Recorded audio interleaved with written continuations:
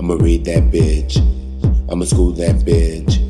I'ma take that bitch to college. I'ma give that bitch some knowledge. I'ma read that bitch. I'ma school that bitch. I'ma take that bitch to college. I'ma give that bitch some knowledge. I'ma read, I'ma read, I'ma read. I'ma read, I'ma read, I'ma read. I'ma read that bitch.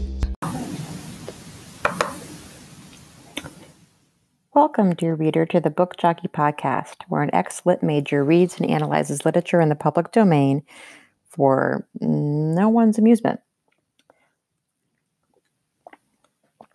Currently, we're reading Powers of Darkness by Vladimir Osmundsson, which is the lost version, Icelandic version of Dracula, written in 1901.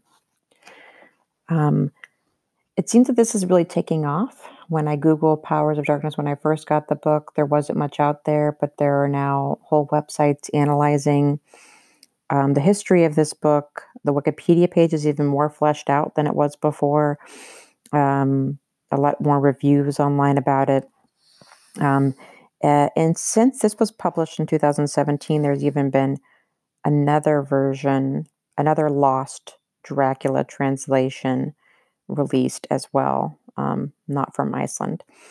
So yeah, this is kind of trendy. And as I mentioned last episode, I think the trend factor is also enhanced by the fact that the BBC Dracula is now available on Netflix.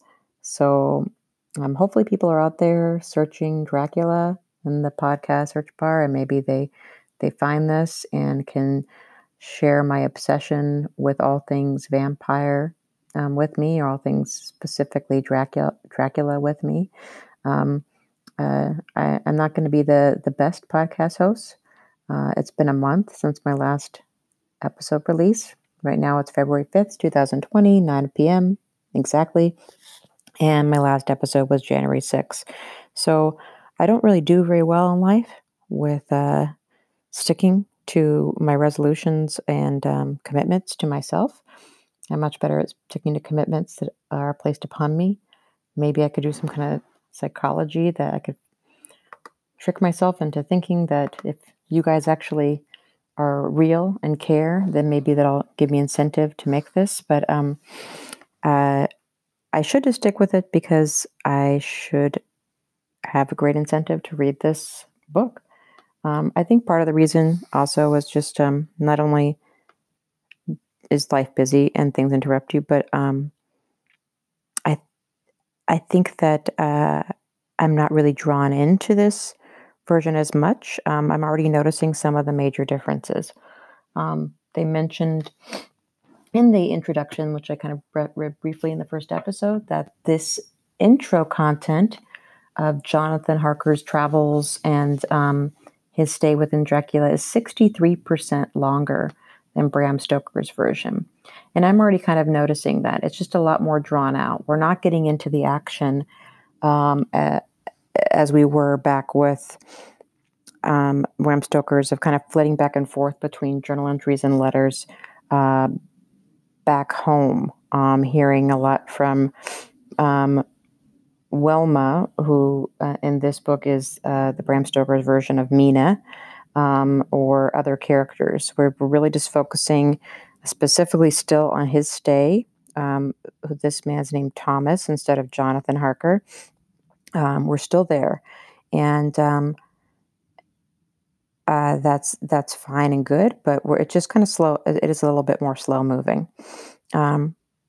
Another big major difference, which I'll get into now, is that we will not be seeing the three seductress vampire brides from the Bram Stoker's version. Here we are going to be focusing on a one unnamed woman who is seemingly less predatory outright, because she's already enchanting Mr. Harker, and they're small chance encounters. And in the last episode, we learned more about her background story and who she is, and who she is related to Dracula. And I'll kind of summarize that. So where we last left off is when Count Dracula was showing Thomas Harker a gallery of old family portraits. He's like, come with me on a walk through this large castle and see basically my old style photo album with these huge family portraits going back generations. And as they happened upon a portrait that looks strikingly similar to the woman who currently resides with Dracula, who Thomas Harker has come across like 2 or 3 times at this point. He's interestingly only come across her in private, not with Dracula in the room. Their encounters are very short and sweet, and she's already mentioned to Thomas their first meeting that she feels like a prisoner. He doesn't really know where she stays or what her deal is at this time, but he has already mentioned that he finds her to be irresistibly beautiful. He kind of loses his senses when she's around, staring at her. It gets tongue-tied, all of that. So I believe that she has not yet been named. I was kind of spinning through the pages and looking online, and I don't see anywhere that she is actually named yet. And as they go down the hallway, Thomas notices that one of the paintings looks just like this woman and says, "Whoa." And Dracula says that the portrait is of an old cousin. So as you may remember, earlier in the book, Dracula stated that the woman who lives with him believed she was her own great-grandmother. So now we already figured that that is because she is of the generation of what would be her great-grandmother. Obviously, vampires are eternal. And it sounds like if Dracula's concocting the story that she believes she's her own great-grandmother, that maybe she's a little bit of denial that she needs to kind of keep this a secret from mortals. Maybe she kind of just spouts this fact that I am this woman from this other century quite openly. So Dracula had to basically make her sound like she was insane. And he says that the woman in the portrait is an old cousin of his, of the Dracula clan. And that he starts telling this tale of how this cousin married a relative in the Dracula clan and how incest was common in their family as it kept the bloodlines pure. He even insinuated that bad things would happen if they attempted to marry outside their own clan. And is interesting, the journal entry, Thomas Harker notably says that he was horrified. And Dracula then insinuates that if they didn't marry within their clan, it usually ended badly. And that Dracula had something triumphant in his voice when he said that, which I don't know what we're to take from that, or what we're to take from the emphasis on incest, but it is what it is. Maybe, again, it's hearkening back to the theme, which is also in the original Dracula, of foreigners and others doing things differently and just really strongly emphasizing that cultural divide. So as he continued, it was basically she married someone within her own clan, and that her and her cousin of the Dracula clan had a very fiery, passionate love. It was described as biting as the bitterest hatred. And I thought that was interesting. I find it fascinating, all these times that love is described as kind of that fiery passion, is that it's both sides of the coin. Complete and utter, lust and love and the ability to admire one another and respect one another, but also both sides of the coin of being just fiery and angry, and if I can't have you, then I will tear you down type of attitude. I actually kind of love that shit. I just think it's great. It reminds me of being a teenager in my early 20s and how that sort of emotional angst and drama was actually quite addicting and fun, you know? Even though at the time you were screaming and angry and crying and just acting like every single relationship was life or death, a Romeo and Juliet type of situation. Well, maybe you didn't, but I did. Um, so on the surface level, for an outsider perspective, it may have seemed painful. The day-to-day drama and having that to focus on was sort of addicting. And now that I've matured and I have a stable relationship, which I love a lot, and I would have it no other way, um, I've noticed that I am an adult. I don't have those emotional roller coasters as much anymore or need that type of emotional upheaval anymore. I have transferred that sort of kind of addiction to drama onto work. I think we all kind of need something that creates some turmoil to keep us interested. I don't know. I just always love stories like that. That sort of fiery outburst of passion. So anyhow, long story short, the one cousin, and if you haven't figured this out by yet, it seems to be obvious that this is about Dracula himself and the woman who lives with him to this day, the unnamed woman. He found out that she was having an affair and locked her and her lover in a room together for a long time, several months, providing them with only food and water. And eventually, the lover was heard to have screamed, "Help, she's killing me," and committed suicide by leaping out the window. So we don't know what she did. She was described earlier when he was describing the cousin. He mentioned that she was someone who sought after power. Men were almost like playthings for her. When her first husband died, it was said that she was obvious she was going to get another husband because she would never be one to be meek and wait around type of attitude. So anyhow, if this is the same woman that lives with him to this day, no wonder she feels like a prisoner. She probably has a lot of resentment to him for what he initially did to her, locking her up for months. We don't know if something came out in her while she was locked up. Maybe something was unleashed within her, like her vampirism. I don't really know how that would work. And quite frankly, in the original story of Bram Stoker's Dracula, how one becomes a vampire is not really obviously stated. In the 1990s movie version, I thought that the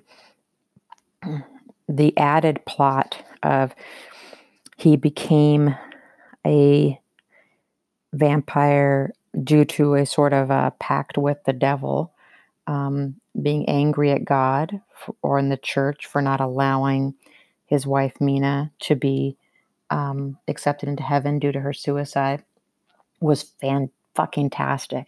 That's a beautiful plot line and added so much to obviously making Dracula a sympathetic character.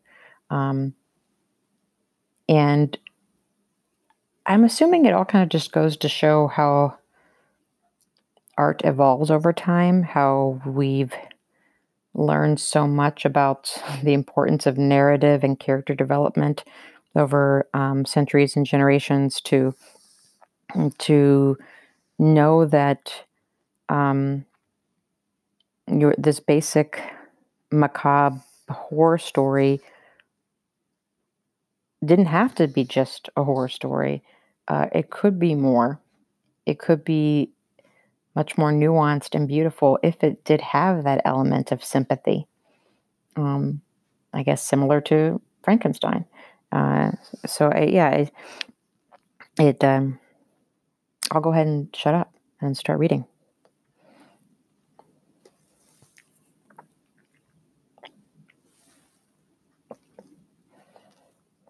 I cannot describe the impact that his story had on me, as it seemed to be absolutely free from any human sentiment.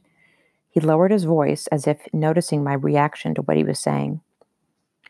No one knows what she had been up to, but the window was shut again, and all was quiet once more. The Count waited a few days before he went to her, after her lover had leapt to heaven or hell. Nobody knows what came to pass between them, but it is said that he kept going to her every night at the same hour. This probably was a joyful time for him, though perhaps not quite so much for her, but who knows? No one saw or heard anything more, but a few months later, he had women picked up from the village to provide the death service. She was lying dead in her bed.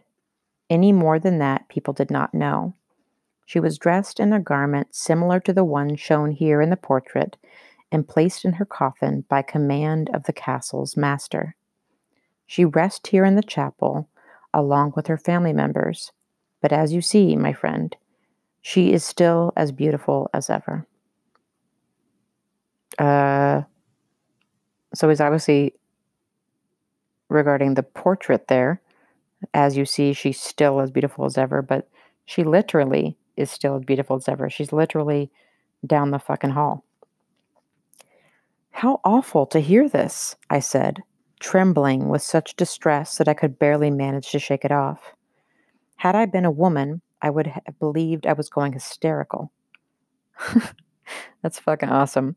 I definitely remember that from the original Bram Stoker's Dracula. This almost constant emphasis on how a woman perceives stress and how a woman is able to handle fear and how a woman's mind can cope with this and that. It's almost like hitting you over the head with it.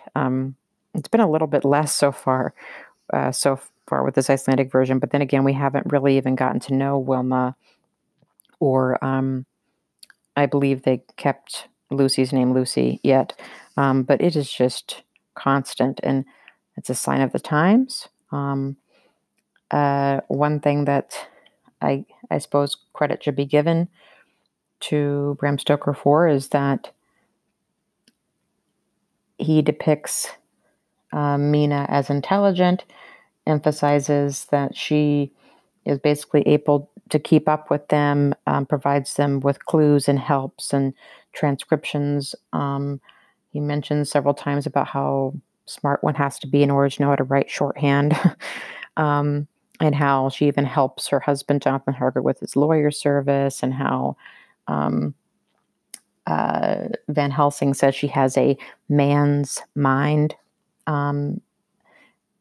That being said, though, she's also seen as like Lucy crying a lot. The men, she's constantly fawning in her journal entries about how, thank God these brave men are here to help me. Thank God that they're sacrificing their lives to help us because they're so strong and brave and noble. And they're keeping me back and not letting them help me any further to keep me safe. I think that I'll allow it because I believe that part of the point with the writings was to also reflect a sign of the times about maybe the changing view of womanhood. Mina is often quoting the new woman, the ways that women are expected to be and change. She and Lucy mentioned it a couple times. So it's possible that Bram Stoker was just emphasizing this gendered role as a just reflection of, I don't know. I started making this point and then I kind of lost my focus there. Let's just keep on reading. I need to shut up. So then he believing that he would go hysterical if he was a woman. I had never felt like this. Had I suddenly caught a glimpse into the bowels of the earth, with all its demons and blazing brimstone down below, as medieval people believed, I would not have reacted worse.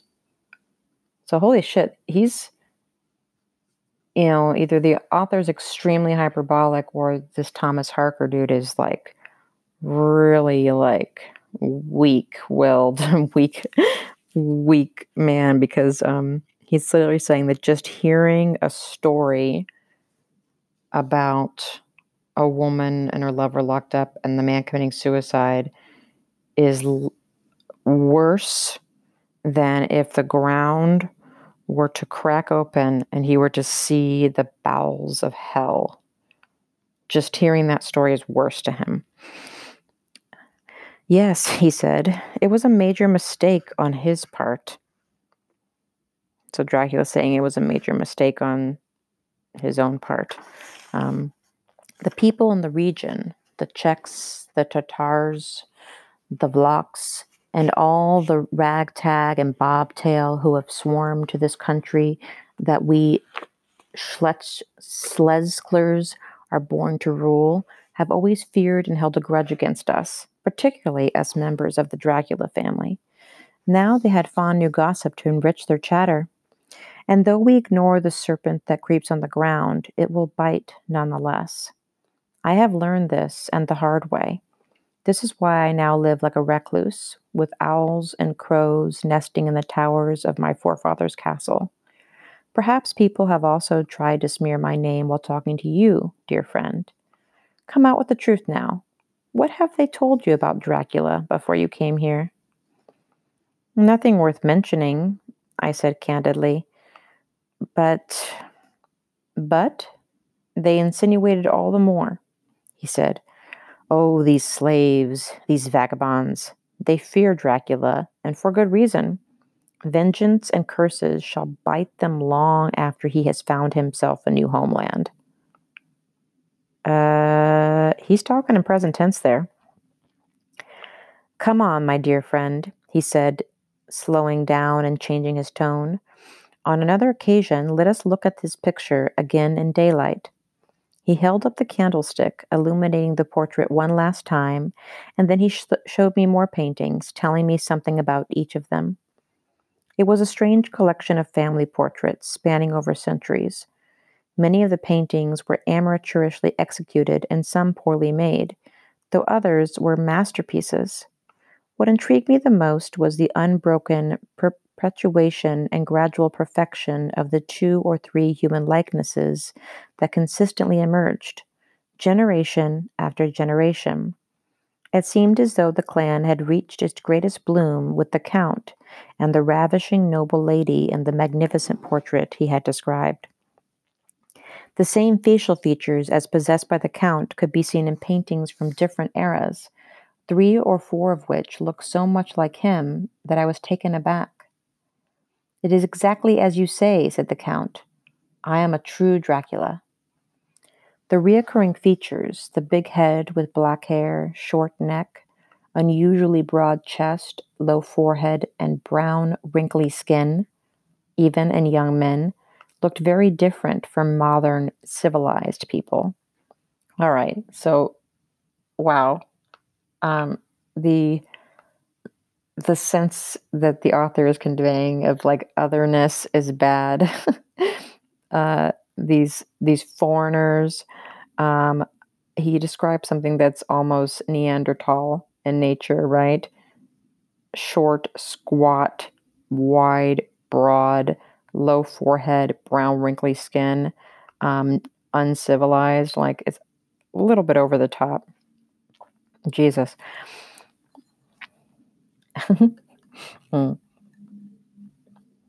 Next sentence is even better. Not even pictures I'd seen of savages had looked less appealing to me.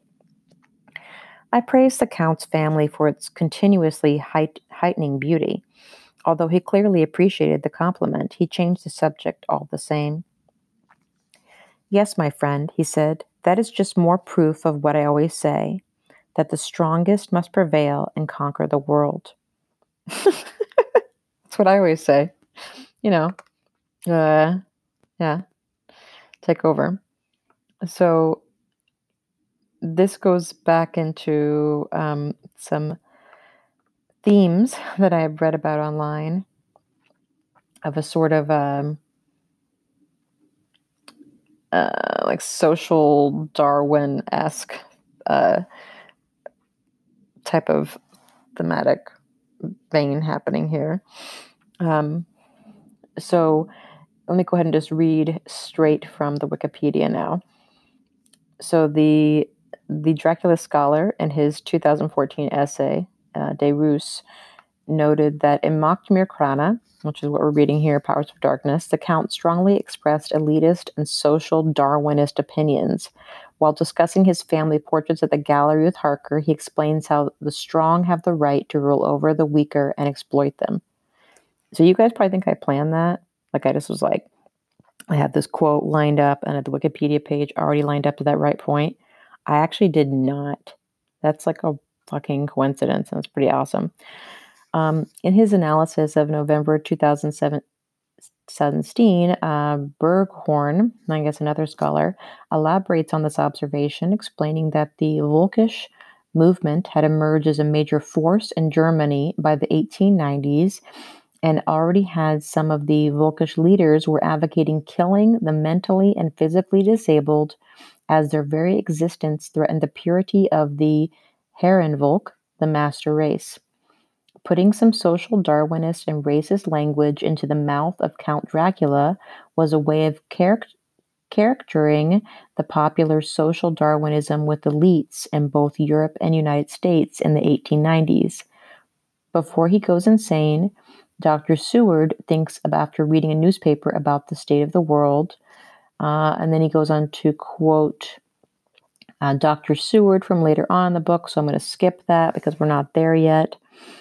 So anyhow, passages such as these, Berghorn believes, reflect the widespread mood and pessimism of fin de siècle Europe as the 19th century closed and the 20th century began, as many in Europe believed that civilization was rotten to the core and all that was left for Europe's civilization now was the apocalypse. So they're trying to use what Asmundsen here is trying to use Dracula as a representation as the villain foreigner with toxic ideas. Okay. It's going to be hard for me to wrap my head around this because over the years I've grown to love Dracula and seen him as as I mentioned earlier, a sympathetic character. So this is going to weird me out, but we're going to give it a shot.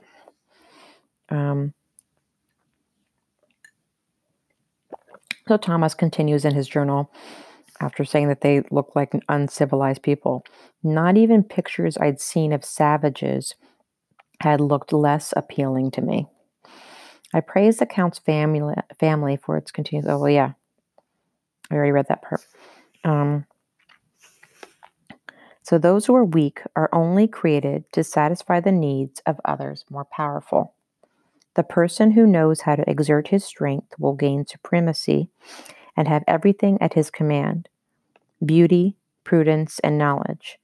In the same way that the small seedling growing in the graveyard will gradually become a tall tree with the stuff of 1,000 generations, all contributing their strength, comeliness, and other good qualities.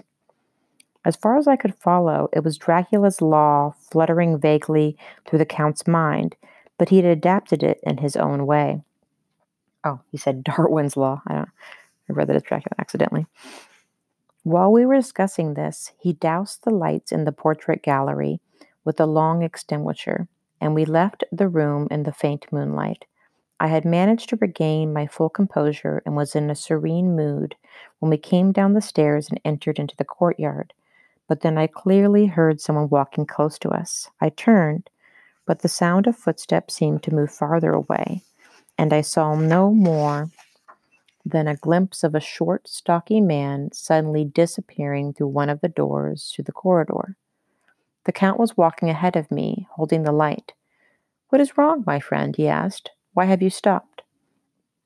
"It is nothing, just that I heard footsteps behind us," I said, "and I thought I saw someone slip through the door over there by the corridor." It occurred to me that although my bedroom faces the direction of the corridor, I had never heard anyone enter or wander around in it. "A man walking here?" "A man walking here?" he asked. "You must be kidding." "No, it was probably just the echo of our footsteps and your own shadow." "But I saw it with my own eyes. I can assure you, my friend, that no living creature sets foot in here at this hour, unless it was old Natra. Remember, she is the housemaid. But she never comes this way. You said yourself that you do not believe in ghosts." "Yes, but here one might be led to believe differently," I said. "What you saw was nothing more than a trick of the senses," said the Count. "When we reached the living room, everything was prepared as usual. The candles were lit and the dishes were set on the table. The Count invited me to dine, but he said that he himself didn't have an appetite, as he usually does not sup so late. I haven't seen him touch any food since I arrived, but as the master of this estate, he should be able to have his meals whenever he wants, and it would be consistent with his usual manners that he would prefer to eat by himself. With your permission, I will sit here while you eat," he said, taking a seat by the fireplace. "I would like to practice my English." Yes, that would explain why he is so talkative with me. His English has progressed a great deal in these past few days. I've noticed that he has an unusually sensitive ear for language, as he corrects his pronunciation as soon as he hears that mine is different. When I finished my dinner, I seated myself in the chair opposite him. "What you said earlier in the hallway reminded me of something," he said. "The superstitious cowards here in the surrounding countryside maintain that this castle I live in is full of specters and evil spirits, because of how rich its history is. Because here there is much to remember from the past that the general public does not get to know. I struggle to find workmen, even if I offer higher pay, because they are simply too frightened. These poor wretches. I know that in the big city of London such superstitious views are not adhered to, but I still feel that it is best for your health to always stay inside after dark. The evening air is detrimental to you, and you may see or hear things that you don't understand. I only hope that you are comfortable and well here, and that you will stay with me for a few weeks, as I have said before. I wouldn't take to it kindly if you were to leave before I feel it is time for you to depart. I hope that you stay here with me for one more month from this date on." Staying here for so long did not suit me at all, but I didn't have the courage to say so. So I instead mentioned my employer, Mr. Hawkins. "I will let him know. In fact, I have asked for his permission already," he said sternly. "Yes, you will stay. There are many things to be found in my library, including works of art, but no ghost," he said, laughing heartily. "As I have told you, these superstitious people talk about a white clad woman wandering about the castle, but there is none other than the poor young girl whom you've already met, living upstairs." He pointed up to the ceiling. "And she is rumored to appear when danger lurks. Still, I ask that you remember if you ever see any glimpse of white that is no ghost, only her. She truly is dazzling enough to be dangerous, but not to you. She has, as I have told you, bats in the belfry, believing she is the noble lady whom she resembles in the portrait. She wanders around the castle looking for her cavalier, her old lover. It is sad, but then again, it is also amusing. He spoke with such arrogant airs that I could barely stand to listen to him. So, in an effort to say something, I asked whether his mentally disturbed relative would accompany him to London. No, no, don't even let that idea cross your mind. As captivating as she is, she could easily end up in the claws of a Casanova, as you call them. I have read about them in your books as well. It would be a risk to take her to London. It's more suitable for her to stay here at home, in this secluded place. Don't you think so?" I said something to the effect of him knowing what was best arrangements would be with regard to this matter. "Of course," he said. "But now it is nearly 12 o'clock. I can no longer rob you of your sleep, and also have a few letters to write. Good night, my friend. Sleep well and long."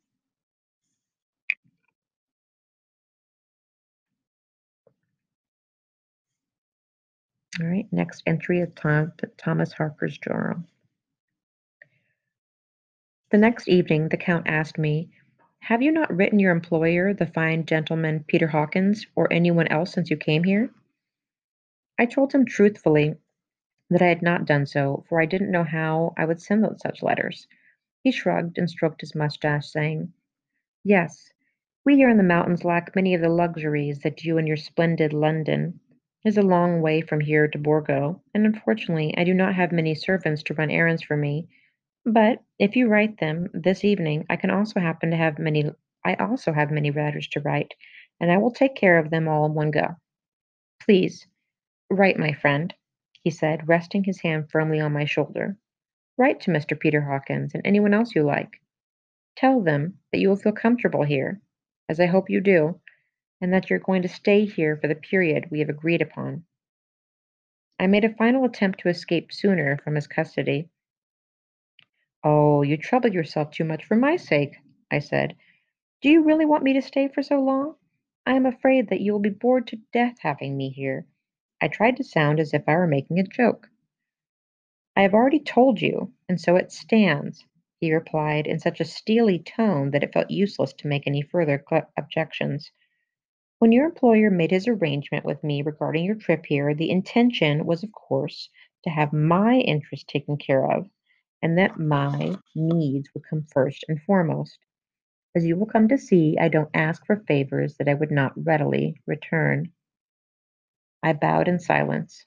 I haven't heard him speak in this fashion before, and I could not deny that I was growing irritated. But then he immediately changed his demeanor, saying, "I did not expect that my friend's assistant would be so much to my liking.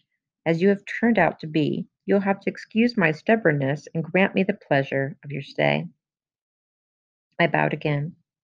How could I protest? I was, and am, convinced that although he is a man of great intellect, he must be a bit unhinged, and perhaps even dangerous when something is done against his will. Given my current circumstances, I better avoid disobeying him. It would also be in my employer's best interest for me to give in to his wishes.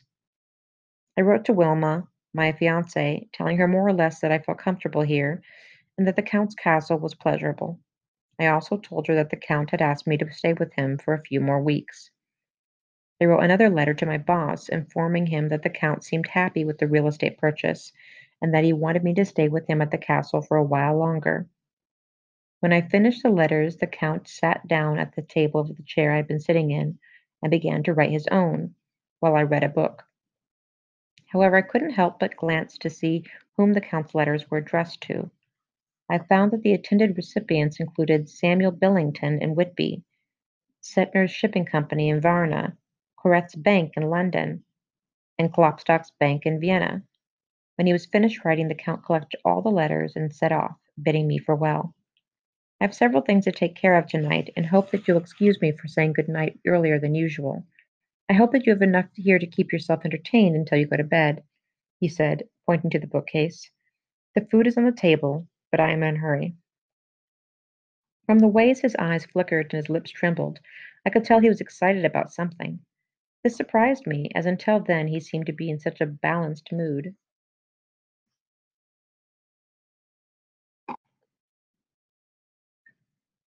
Oh, sorry for that noise. I'm slurping down a drink. All right, so continuing with Thomas Harker's journal, we're still in part one. This one is labeled as May 10th. Looking through my journal entry from yesterday, I realize that I have been long winded. No shit. Therefore, I'm determined to be more concise from now on. I went to bed early last night, extinguishing the lights not long after midnight. I felt as though I had just drifted off to sleep when it started growing light out and I was suddenly awoken by a sound from outside. It was the sound of a dying person. That's very specific. A loud cry at first, but then it gradually got weaker. Fully awake now, I sat up in bed and a cold sweat broke out all over my body. I could hear the scream echo in my head. In one sweep, I threw off on my clothes and rushed to the window. I had forgotten to let the shutters down the night before, and when I opened the window, the cool air flowed in. I could vaguely make out the first trace of early sunrise in the east, but the fog lay over the ground so nothing could be seen. I peered out the window as far as I could and listened. The air was cold and damp, and through the thick broom I could make out the outlines of the castle walls a little farther away. After staring out the window for nearly half an hour, Jesus Christ, they really had fucking nothing to do back then, did they? I heard a shuffling noise out in the darkness. It sounded as though something was creeping along the outside of the castle wall, perhaps on a ledge, which had either been built for decoration or simply marked the transitions between the lower and upper levels of the castle. As it moved closer, I saw that it was a human form, wrapped in a long gray coat with a sort of hood over his head. He crawled on hands and feet like a cat, although the narrow ledge along the narrow ledge, and but after some time he disappeared, as if he had slipped through a crack in the wall or climbed into a window. In a desperate hurry, I closed the window and let down the shutters. After lighting the candles in my room, I was able to steel my nerve and calm down a bit. I shivered from the cold, so I went straight for my hip flask and took a mouthful of cognac. I wouldn't be funny. It wouldn't be funny if I became ill here. Then I checked whether the oh, that was another thing that was like in the original Bram Stoker's is just like constant references to not getting sick, not wearing yourself out, um, through constant rest, uh, breaks, calmness from any kind of stress and thinking about things, and an emphasis that liquor was like the best medicine. I can't count how many times in Bram Stoker's Dracula that someone shouts out, "Man, go get the brandy." Like, it is, like, very often. Um, it's reminiscent of, how many times someone asked for, like, a drink or, like, Clink's drinks in The Great Gatsby is how many times someone needs to fucking rest in Dracula. So then I checked whether the door was locked and made sure that the revolver was loaded. I laid it on the bedside table and got back under the blankets. If I'd seen something like this in London, a strangely dressed man creeping cautiously along a gutter, my only thought would be to fetch the nearest police officer and, with his help, find out whether this was some unfortunate sleepwalker or an unconventional burglar, and then make sure he had been taken into custody. But as a stranger here, I have no idea what to do. I don't know my way around the castle. In fact, I don't even know where the Count sleeps. I also suspect that, save for the two of us, not a single living soul will be found in that part of the house. I considered the risk of making a commotion to wake the Count, so that I could tell him what it had witnessed, but I wasn't certain he'd take kindly to such a disturbance. I decided it was wisest to try to keep myself safe with the means that I had at hand, and to pretend that everything was fine, keeping hold of my emotions.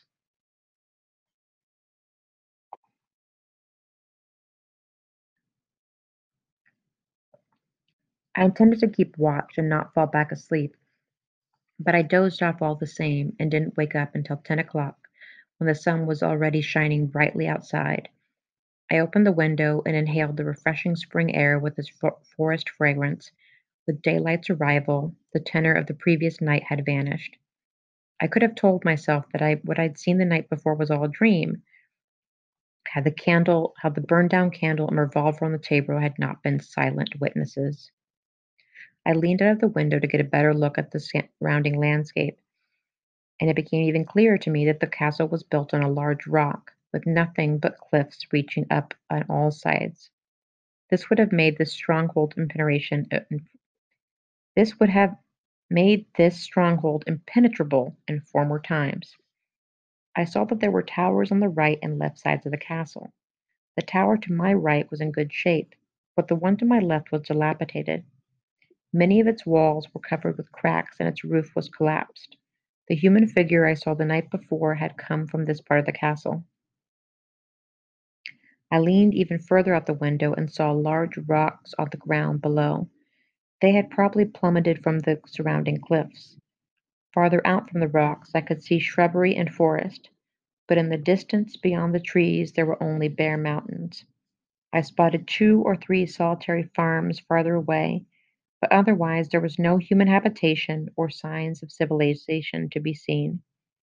I sheltered my eyes from the sun with my hand so that it wouldn't hinder my sight. Then my eyes fell upon something white in the bushes to my left. I thought it might be laundry spread out to dry, and I took out my pocket telescope to get a better look. But then I saw it was a human being. He or she was lying on their back, hands and feet stretched out, and they seemed to be sleeping there in the bushes. As I hadn't seen a living soul outside the castle since I arrived, I was glad to see another person here. I lifted up the spyglass and looked again, but then I sank down in my chair next to me, shivering with horror. I didn't want to see more. It was a woman, still a young girl, in fact. I saw her as if she had been right next to me. She had a pleasant face and a shapely figure. She was dead. I want that on my fucking tombstone. She had a pleasant face and a shapely figure. She is dead. Her head was bent backwards and was halfway sunken into the moss. Her black hair was loose, as if someone had torn it, and her mouth and eyes were wide open. Her expression reflected nothing but great fear. Her clothes had been ripped open across the breast so that her neck and bosom were bare, and there on her throat was an open wound. Blood had flowed from it down her shoulders, drenching her clothes. She was wearing a coarse white woolen garb, like the women in this country do. Her arms were stretched out as if she had dug her hands into the moss in agony. After a few minutes, I looked through my monocular again to make sure that I hadn't been mistaken. Everything was just as described. This must have been the reason for the cry of distress I had heard. But how could this horrible thing have happened? I wondered if the wolves had done it, if there was so many of them in the woods. But the Count had told me that they don't attack humans, especially not this time of year when they have enough prey to catch in the forest. Or had this girl been murdered? Wolves would hardly have left her like that, but a murderer might have.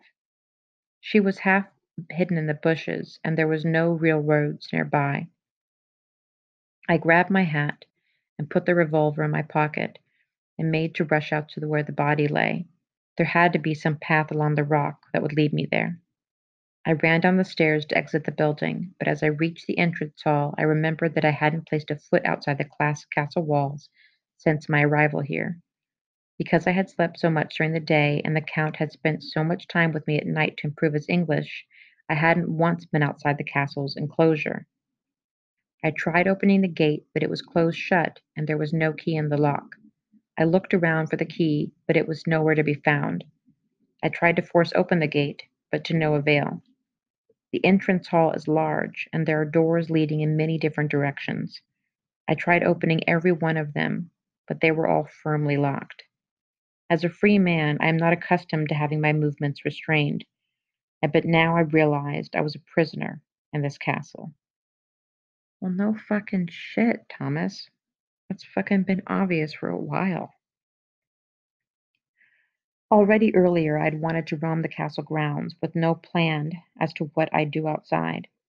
But now that I had seen the girl's body, I could think of nothing else but to get to her, and if possible, try to help, call for assistance, and with the support of the authorities, seek out the murderer.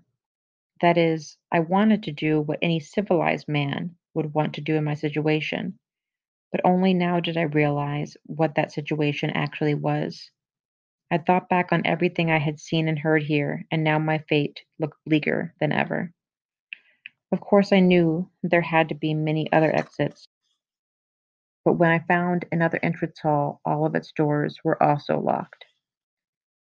There was no place else I could go but to return to my room where, if anywhere within these glum walls, I felt secure.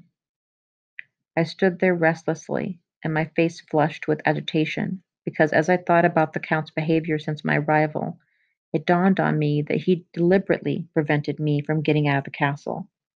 Every night he had kept me up till cock-crow, so that I would sleep through the most of the day. For courtesy's sake, I've barely left my room until he returned, and so the time has passed, and I've hardly had a chance to take stock of how many days I've been here. It's clear that the Count is quite strange. His behavior, at least, is like no one else's. Perhaps by keeping me here, he is taking advantage of my help, especially as he has been seen that I am rather pliant, but I simply cannot accept being locked up like a criminal. I looked around and saw no other exit from my room, nor from any other room I dwelled in, except down the stairs that I had ascended on the first night, or into the hallway leading through the wing of the castle. But in this hallway, too, all the doors were locked. Next, I tried going up the stairs leading to the portrait gallery. When I took hold of the handles of the big oak door, I was amazed to find it unlocked. The sun shone in through the windows of the long gallery, and the portraits seemed to have a different aura about them than they did when I saw them at night, lit by the weak glow of a still young moon, and with the help of candlelight. Nevertheless, the images still had an effect on me. I suddenly started to feel rather sick, on the verge of breaking down. I took only a brief look at the paintings, even though it felt as if the stately portrait at the end of the hall was pulling me towards it with almost irresistible force. But I was determined not to let anything delay me until I examined the castle as widely as I could.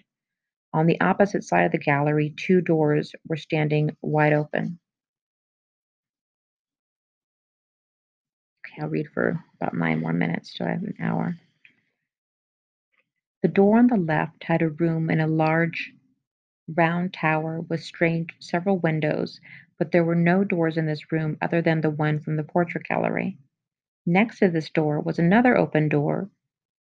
Fucking, I hate these goddamn fucking maze architecture books. Like, yeah, I get it. Like, but like, I don't, do we care, about how many doors and windows there are all the time? I don't know. Next to this door is another door, and then the door to window, and blah, blah, leading to a long series of rooms of various sizes. They all faced west, and I guess that they had made up a large part of the castle's west wing. I had no time to examine these apartments more closely, but I judged by the look of things that there were no staircases leading to the other living areas of the building. I assumed that such a set of stairs were somewhere to be found, but the last door in this series of rooms, which probably led to a hallway or exit, was securely locked, so I couldn't open it. All the rooms were furnished in a typical way of an old castle's, with furniture originating from different periods, but nothing in present day style. So I really have to pee, so maybe I'll stop um, this reading tonight in the middle of this section to just recap that I don't recall this particular scene. Maybe I'm wrong. Um, within Bram Stoker's original Dracula, of this sort of castle being depicted like a maze, like he couldn't get through, and the gallery wall.